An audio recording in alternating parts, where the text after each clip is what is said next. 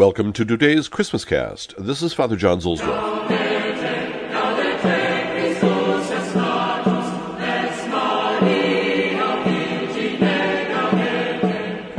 From the Liturgical Year by Dom Prosper Guéranger. Our newborn King and Savior is 8 days old today.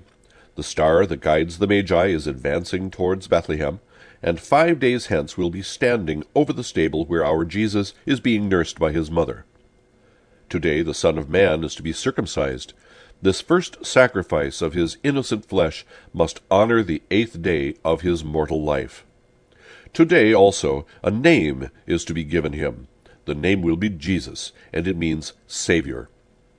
So that mysteries abound on this day, let us not pass one of them over, but honor them with all possible devotion and love. But this day is not exclusively devoted to the circumcision of Jesus.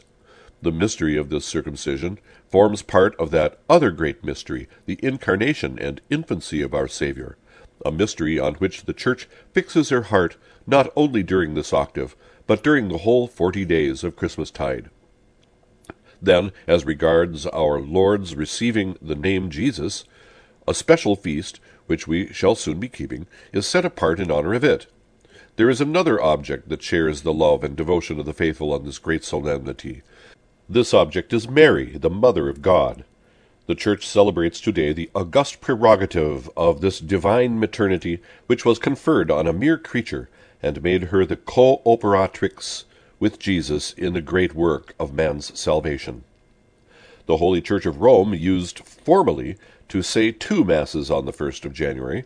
One was for the octave of Christmas Day, and the other was in honor of Mary. She now unites the 2 intentions in one sacrifice, in the same manner as, in the rest of this day's office, she unites together the acts of her adoration of the Son and the expressions of her admiration for and confidence in the Mother.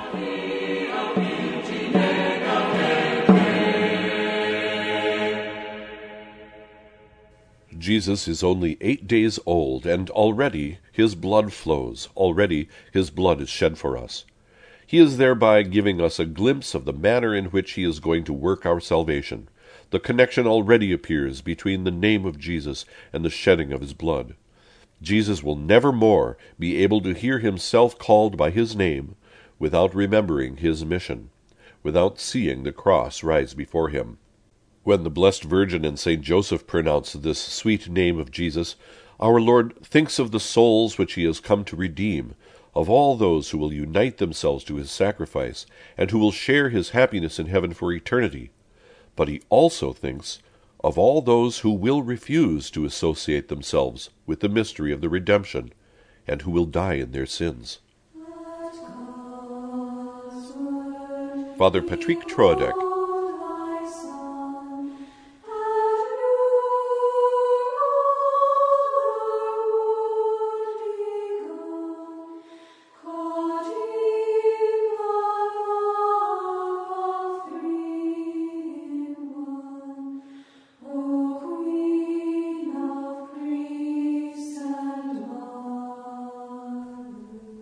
A Prayer for Priests.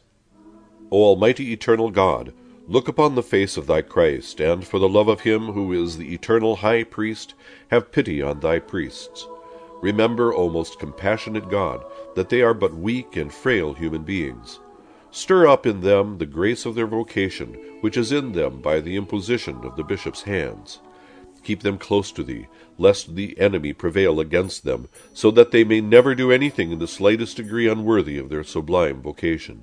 O Jesus, I pray thee for thy faithful and fervent priests, for thy unfaithful and tepid priests, for thy priests laboring at home or abroad in distant mission fields, for thy tempted priests, for thy lonely and desolate priests, for thy young priests, for thy aged priests, for thy sick priests, for thy dying priests, for the souls of thy priests in purgatory.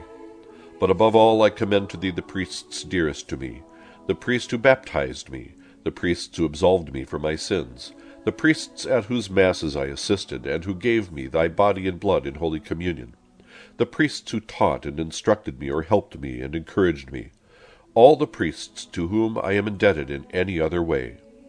O Jesus, keep them all close to thy heart, and bless them abundantly in time and in eternity. Amen.